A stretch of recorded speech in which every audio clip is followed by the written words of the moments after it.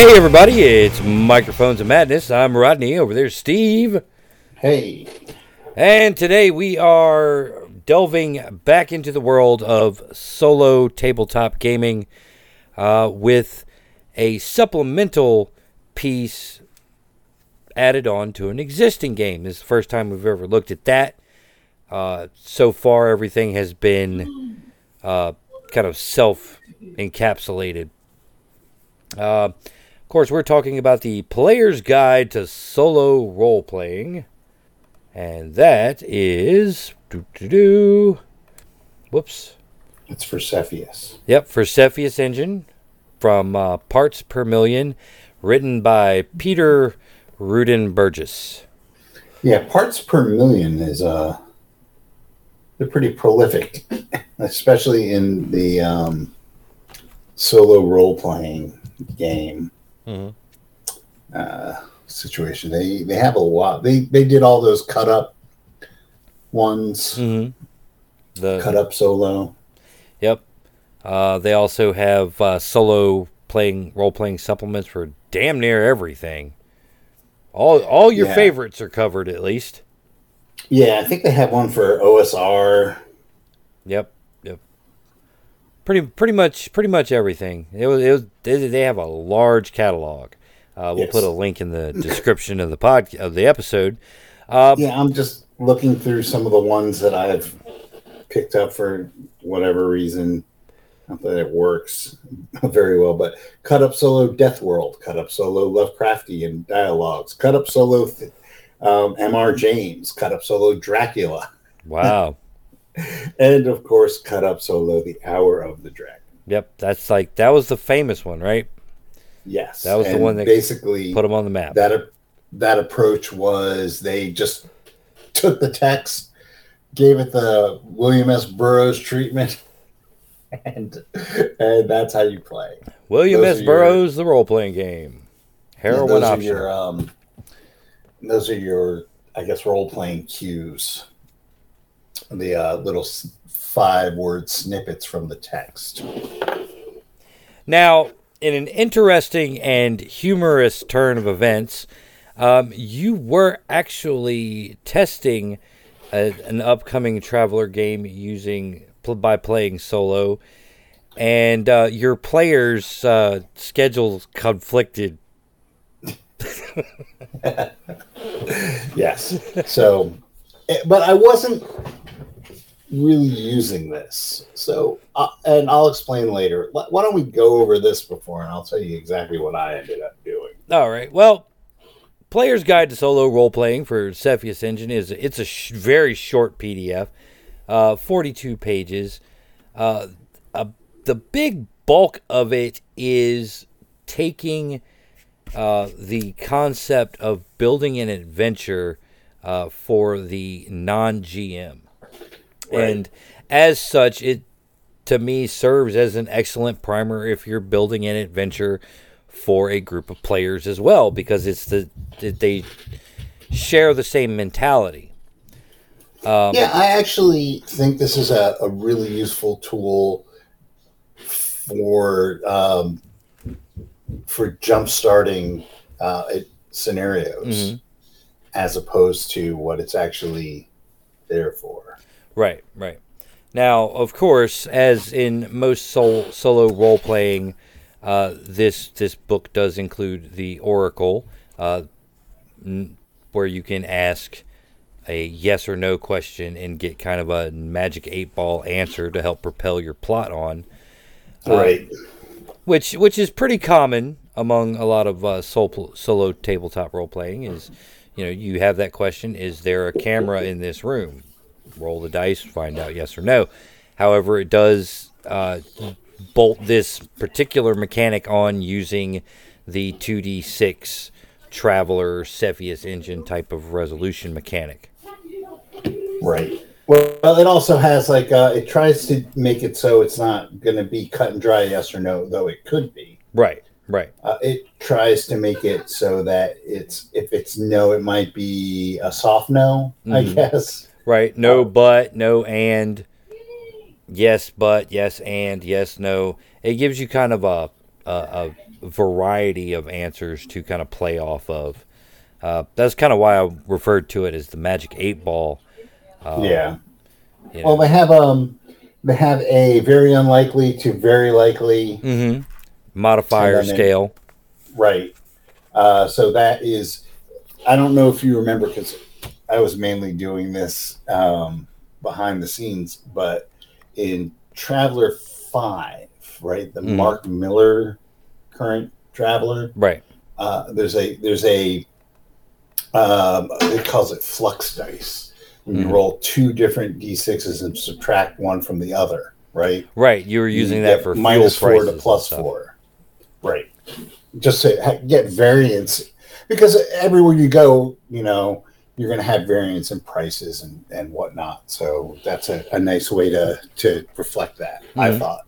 Yes. And here they use a variant of the flux die to Magic 8 Ball up your, how, like, is there a camera in the room? You roll it, and then very unlikely, there may be a shot at it, likely or very likely. Because if there's a camera in the room, you're not necessarily going to see it. Right. Right. And then there's dead center of this scale here is complication. Which Right. is, it's complicated. Well, there's two tables they have. They have the flux table, Right. and then they have the just yes or no. Right. Right. Now, although it's not really necessarily a flux roll, although you could use a flux roll to do it. No, the question table is roll 2 dice Right. and add modifiers, and your modifiers are going to be from the question table. Right. You have the question DM table, which is a dice modifier, Right. which goes the scale of the flux dice, but it's more of a. You could use flux dice to randomly generate it if you wanted to, but I think flux dice are -5 to +5, actually. right, like a fate system. Yeah. Yeah, and then you have your standard 2d6 roll for the actual yes or no question table. One of the other bolt-on mechanics that this particular guide gives us is the countdown/drama dice. Right. Now, of course, you and I have both used timers. I learned about them through ICRPG. And use them quite frequently in secret, and I believe you use them as well to an I extent. use them all the time to determine how long your sanity roll lasts, because no one else is keeping track of it. Right. Or if you're like in a room and make noise, I'll roll a die to see how long it's going to take for something to happen, like somebody to come in or whatever, Right. and Right. just count it down during the turn. Stuff like that is Right. what I normally use it for. Right. And in this supplement, the countdown dice are pretty much used in a similar fashion, except for the countdown. It is a measure of failures before something bad happens. Right. And the drama pool. Kind of like a Doom track. Yeah, kind of like a Doom track. And I think 2D20 Conan has that, has a Doom track where, the tension from your dice rolls builds up to the point where the GM could Deus Ex Machina you. Right. Also, you have that drama dice pool, which adds a die to the pool every time you fail, and then you roll this handful of dice, and any 6s are removed from the pool, and that constitutes your timer. And that becomes a really swingy timer. Yeah. The thing is, though, I think those are probably good ways to, I guess, create tension while you're playing with yourself, Right. so to speak. But it always comes down to, you kind of know what's going to happen with these things. Right. Right. There's it's hard for there to be surprises because you have to think of the obstacles ahead of time, unless you right. are have your play space completely covered with random tables, and everything is generated randomly, and then that becomes a bit tedious. However, one thing I've noticed about this particular set is that unlike a lot of solo role playing, this one is encouraging you to pretty much play the game as written, Yes. meaning round by round combats, round by round social encounters, your corrals or broker checks, stuff like that. Whereas something like Solo, another add-on book for Cepheus / Traveler, really it kind of ignores that in favor of a slightly different mechanic. Yeah, Solo is actually put out by Zoser Games, who Yes. also was one of the releasers of Cepheus Engine. Right. Right. And you can tell. Maybe we'll talk about that in a little bit here. But on a scale of 1 to 5, how about how useful is it for solo or for a Well, I in think general? I think this is getting closer. Mm-hmm. But I think that one of the reasons it's getting closer is because Traveler, original Little Black Book Traveler, Mm-hmm. is designed where you can actually play solo without all this stuff. Mm. So if you look at Traveler Book Zero, the super secret Traveler book that came with Traveler Deluxe, I think, Mm-hmm. it gives you, it's kind of like a mini DM guide, right? It gives you advice. And the advice it gives you is first roll up characters, Right. get comfortable with it, right? Mm-hmm. Learn the process of rolling up characters. Then do combats, right? Right. Simple combats and learn how to run combat, make a couple characters and have them fight by yourself, by the way. Right. Next, do trading. Mm-hmm. Play the trading mini game, right?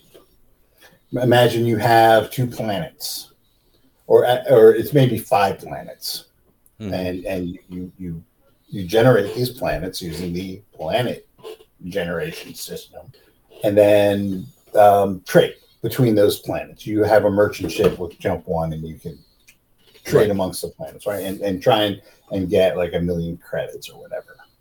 Right. Right. That'll be your goal. And you learn to play the different aspects of Traveler by doing it solo, Mm-hmm. which is not in and of itself playing Traveler solo, right? Right. Right. But all the components are there because it is designed almost 100% randomly. Yes. And I don't mean the game is random, but anything you can do in Traveler has some sort of randomization to it. Right. There are a lot of random tables in Traveler, and Yes. also in Cepheus. Right. So you could, and this is what I did, and I did use a little bit of this book to set up the scenario, which is why I said that the first part of this book, Mm-hmm. the word cloud plot hook part, is really good because it effectively lets you structure a scenario without sweating over it too hard. Right. Right. The mind map. Right. So I did that.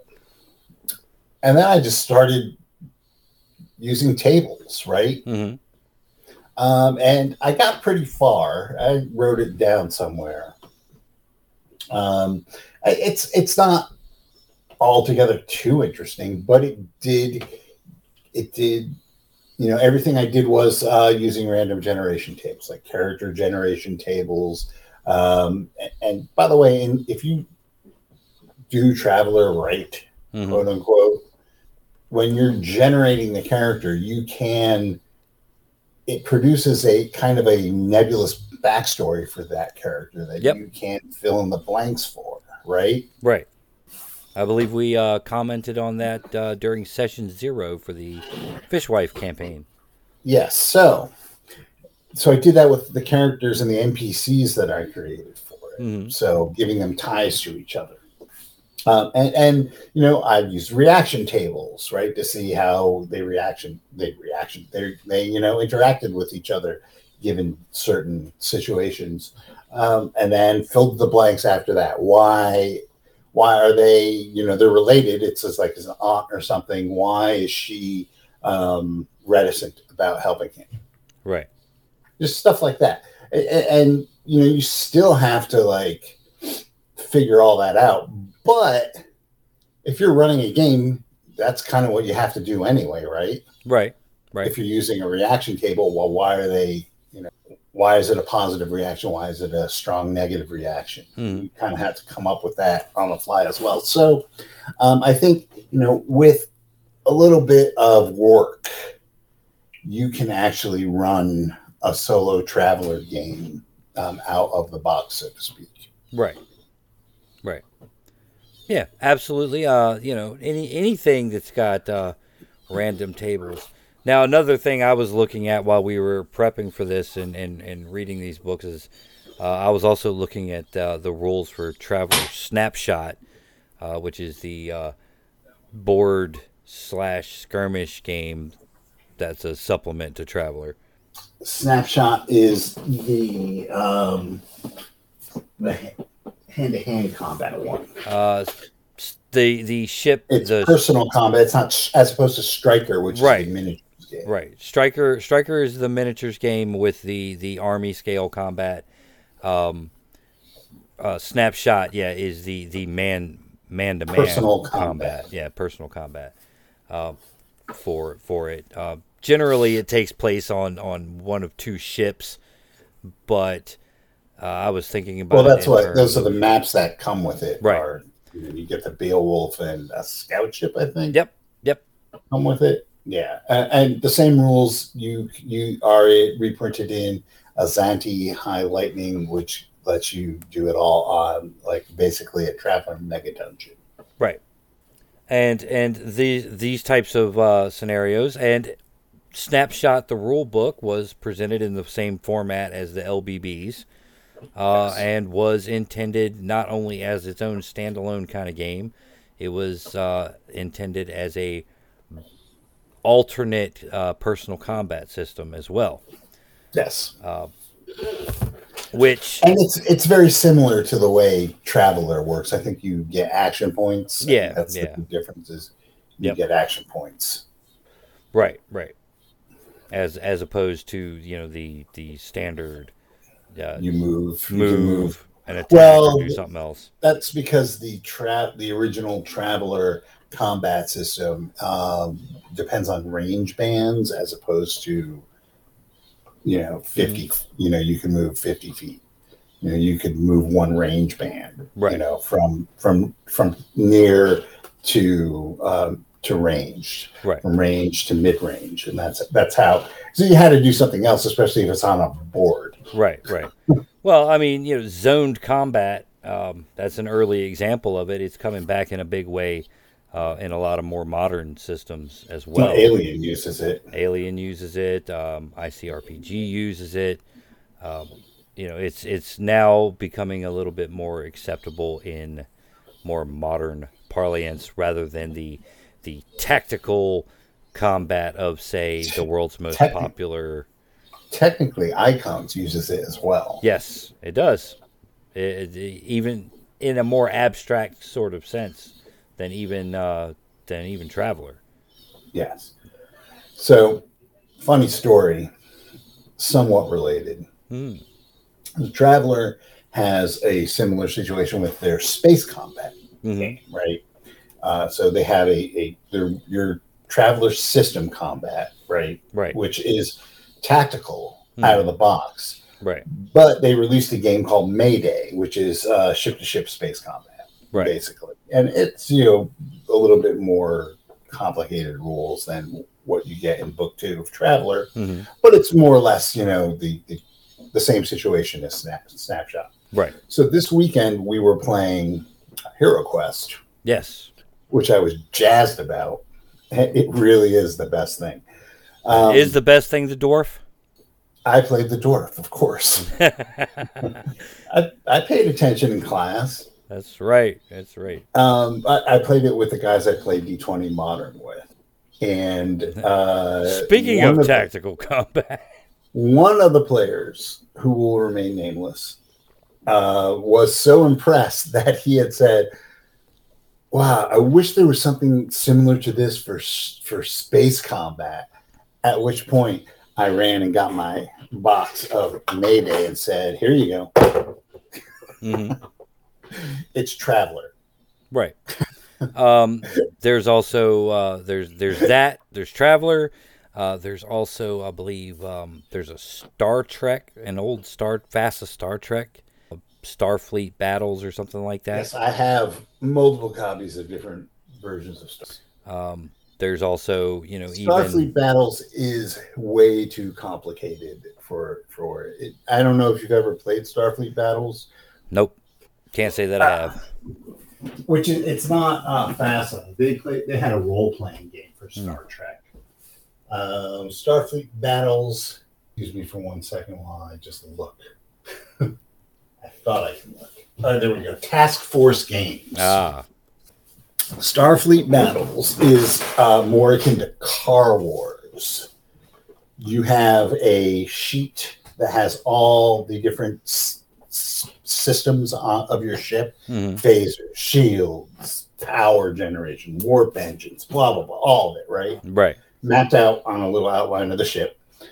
And you add up all your energy that your ship generates, and that goes to movement, right? Shields, weapons, anything that batteries would power would be powered by your energy. And you allocate you know how much energy to different systems, right? And that's how that works. That is way too complicated a game. It takes hours to play Starfleet Battles. Right. Yeah, that sounds a little more intense than classic BattleTech. It's a fun. Don't get me wrong, it's fun. And when I was a kid, I used to play the shit out of Starfleet Battles. But it's a little bit more than I'm willing to go for. Right.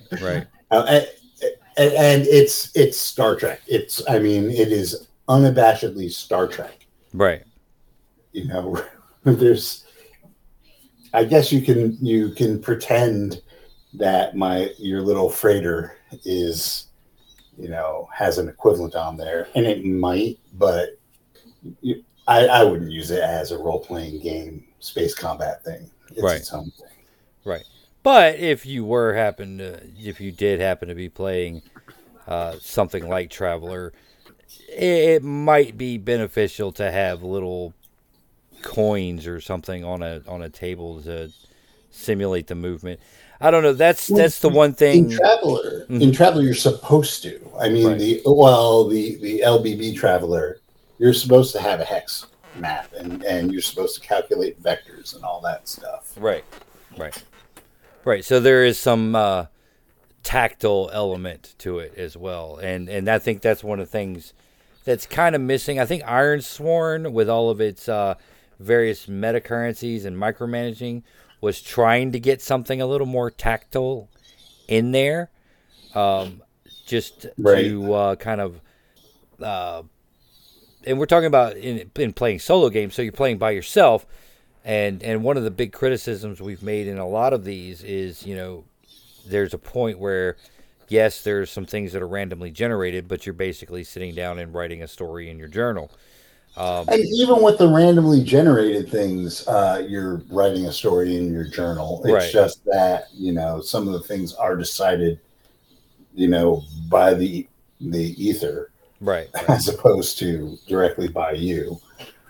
Right. But there's still something to be said about that. I mean, if you believe him, Philip K. Dick wrote The Man in the High Castle using an oracle, using the I Ching. Right. And sure, I can see how that would work. Um, but I think for me in particular, to remove the interaction with the other players, and particularly in say a combat encounter, I need something to kind of fill that in. You know what I mean? I think that's the key. It's weird. When I play role playing games, I Hmm. really want that person to person contact. Right, And when I play video games, that's the last thing I want. right, right. You just want to immerse yourself in. I hate playing with other people on video games. Hmm. They suck. Right. They really suck. Yeah. So there's that, and I think that's one of the reasons why I've kind of gotten into skirmish games, because right now, I've usually play skirmish games with my children, and right now they're at that age where theater of the mind just really doesn't do it for them. They can get into the story more when there's something they can touch and move around before they roll the dice. Right. And it's kind of affected me as well, because I was reading through this and going, this is a really cool thing, um, but there's also a narrative element to the combat encounter as well. In my mind, I think some of these solo role playing games kind of diminish that. For example, to use a traveler example, um, in the Laughing Fishwife campaign, there was that encounter on the Organleggers base, that crashed spaceship. Mm-hmm. And there was a firefight going on, and my character was trying to cobble together portable cold storage for these organs, and a head pops up through the hatch, and he just draws and fires at it, like in his peripheral vision. I don't remember how that turned out, but in that moment, that seemed like a narratively what that character would do. From Right. years of being in the engine room of spaceships and probably been boarded more times than he could count. That Right. he's Well, banging away on the engines, and then somebody comes running through the door, so he just takes a pot shot at him while he's still trying to work. And you miss little moments like that. you do, and you also miss having the interaction of a number of people putting their 2 cents in the pot. Mhm. Even like something as mundane as combat, right? Right, Because combat in role playing games can get very dice rolly. right. I swing my axe. Okay, you hit. It does 3 points of damage, Hmm. right? And when you have different people doing it, it has a rhythm to it, but it breaks up the monotony Right, right. of having to think of different ways to be represent, this two This rolls of the two dice. rolls of the dice. So one of the reasons why I try to like also say lines. There's no better way to put it. Say lines during combat, because it's not a quiet affair. Your characters are going to taunt people, or hey, look out, type of thing. And all of that is part of that experience in combat. And without the other people there, it really, I kind of need like little things to push around and say, hey, oh no, this guy's about to, and turn the guy over on his side when he's been shot. Yeah. Right. Well, technically, with this, You can you do that. especially with solo, especially if Hmm. I remember, it's been a while since I've read solo. Hmm. But with solo, it's like, okay, you roll a die, you factor in a bunch of things, but it's one die roll, and that's the outcome of the situation. And then you have to like go back and fill in the details, Hmm. Right. posthumously, so to speak. I mean, really, where's the fun in that? Right. That was one of the things. That's what made me think about that one traveler session, was because the primary bolt-on mechanic of solo is that plan mechanic where they call it fortune in the middle, to use kind of a jargon term, where you resolve this mission, which is like part of the meat of a traveler game is actually doing the job. That's the fun part of role playing games. It isn't the plan; it's executing the plan and freaking out when it like blows up in your face. Right, and also, it's one of those types of things where, there is a degrees of success and degrees of failure, and something bad could happen, and then you're supposed to go back and fill in the blanks. But that doesn't do a very good job of the that moment. There's a tension in the moment of those types of encounters where the plan's going great, then it goes to shit, and then through the miracle of quick thinking and teamwork, you're able to just yank it right out of the fire and come up with the best possible scenario. Yeah. Or you get your asses thoroughly trounced and you have to go home with your tail between your legs. Right. But see, the thing is, like, when you're doing that posthumously, you don't remember the cool things that happen. Right. But when you do it as it happens, let's take the laughing fish fight. I could think of like 3 or 4 examples off the top of my head of shit that was great that happened in that campaign that didn't happen the way I had planned it, right, as the GM, and didn't happen the way you guys had planned it as the players. Remember when you fixed the lottery? Yep. Yeah, exactly. Yes, you remember. You remember like the hassle of getting in there. You remember, the tension of fucking with the computer while the guards were like, where's Roger? Right. Why isn't he checked in? And then like booking it and having to lam it in like some weird alien, slum motel. Right. Waiting for the heat to die down, right? You remember that. Maybe not all the details, but like enough that you're like, oh yeah, that was really cool. Or when you guys, we're on, we had to come up from the chasm and partake in the Holy War. Right.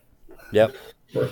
Right, with the village burning around you. It's shit like that you remember in the spaceport.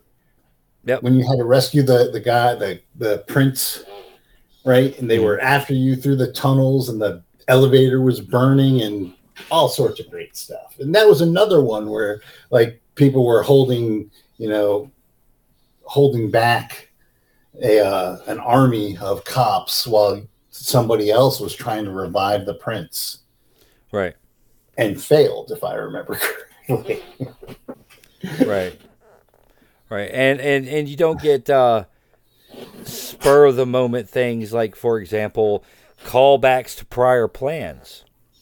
Yeah. As I remember, there was a plan where Durbin and Allie figured out how to overload a laser rifle's power pack and turn it into a bomb, which they used as a distraction in that scenario with the Holy War and the toxic clouds and stuff.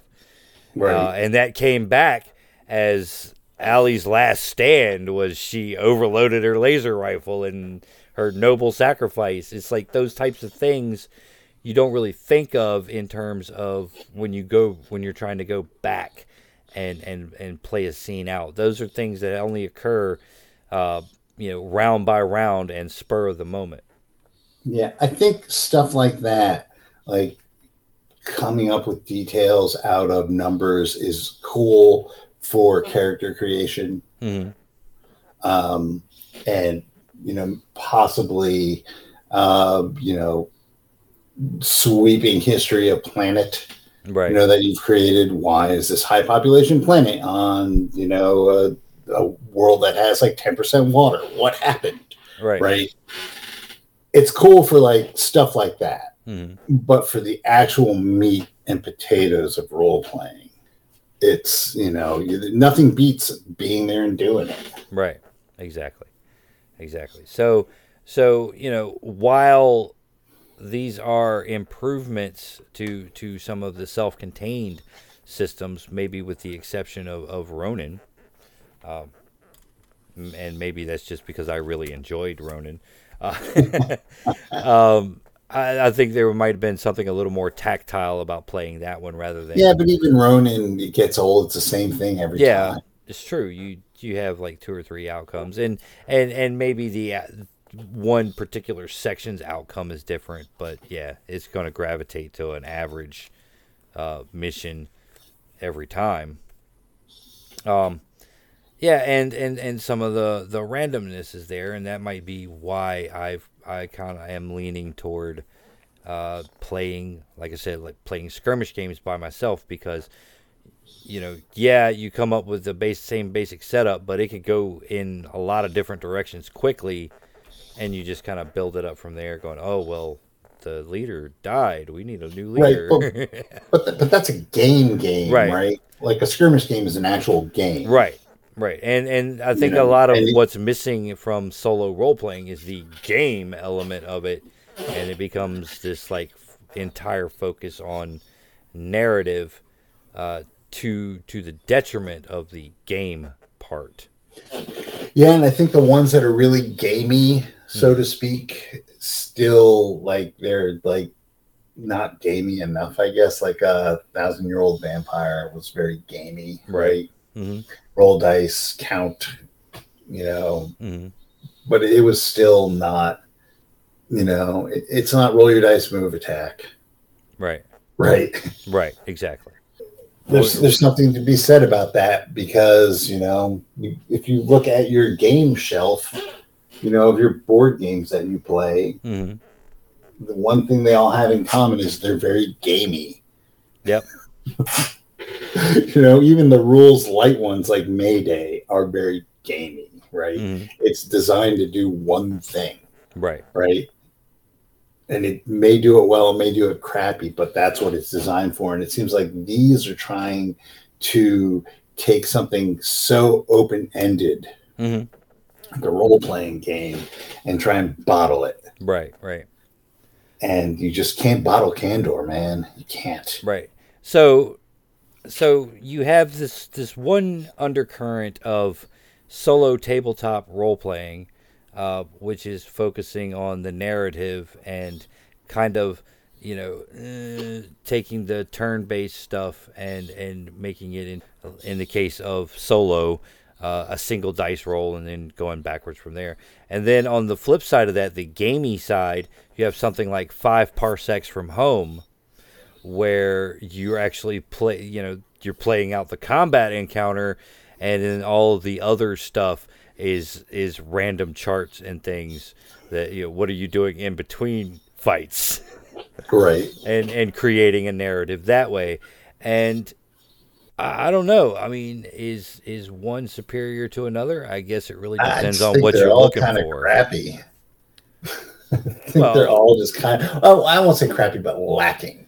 lacking. There's just something lacking in all of them. And it might just be that role playing games are designed to be social events. Mm-hmm. As are some skirmish games are designed to be social. You're supposed to have an opponent, Right. and you're supposed to have a team, and that kind of interpersonal component is kind of lacking. In a well, not kinda is lacking in solo Yeah. play in general, and I can Yeah, understand why. I mean, your gaming group doesn't show up. You want to test out something for your gaming group. Maybe get yeah, if you used to want a to new like run system. run an idea Hmm. without like having to like your book before it's ready, I guess. Right. But I think some systems lend themselves better to it. Hmm. Like older systems that do rely on random tables. I think D&D original like BX D&D Right. would be really good for that, especially if you have like the random dungeon generator from the DMG, right? Right. Or something like Wiley Games' Dungeon Deck. which is a standard 52 card deck that you can shuffle, and boom, there's a room, and you can do it that way, and then go to your OSE book or your BX book or whatever, and roll a random dungeon encounter. Does it happen? Does it not happen? And then go from there. Right. But even then, you're simulating combat encounters and, a random dungeon. But, I mean, that's, back in the day, that's what Dungeons and Dragons was. It was combat encounters in a dungeon. Right. So. Yep. The old quasi complaint that it was a war game with role playing added on to it. Well, yes, and so what? Yep.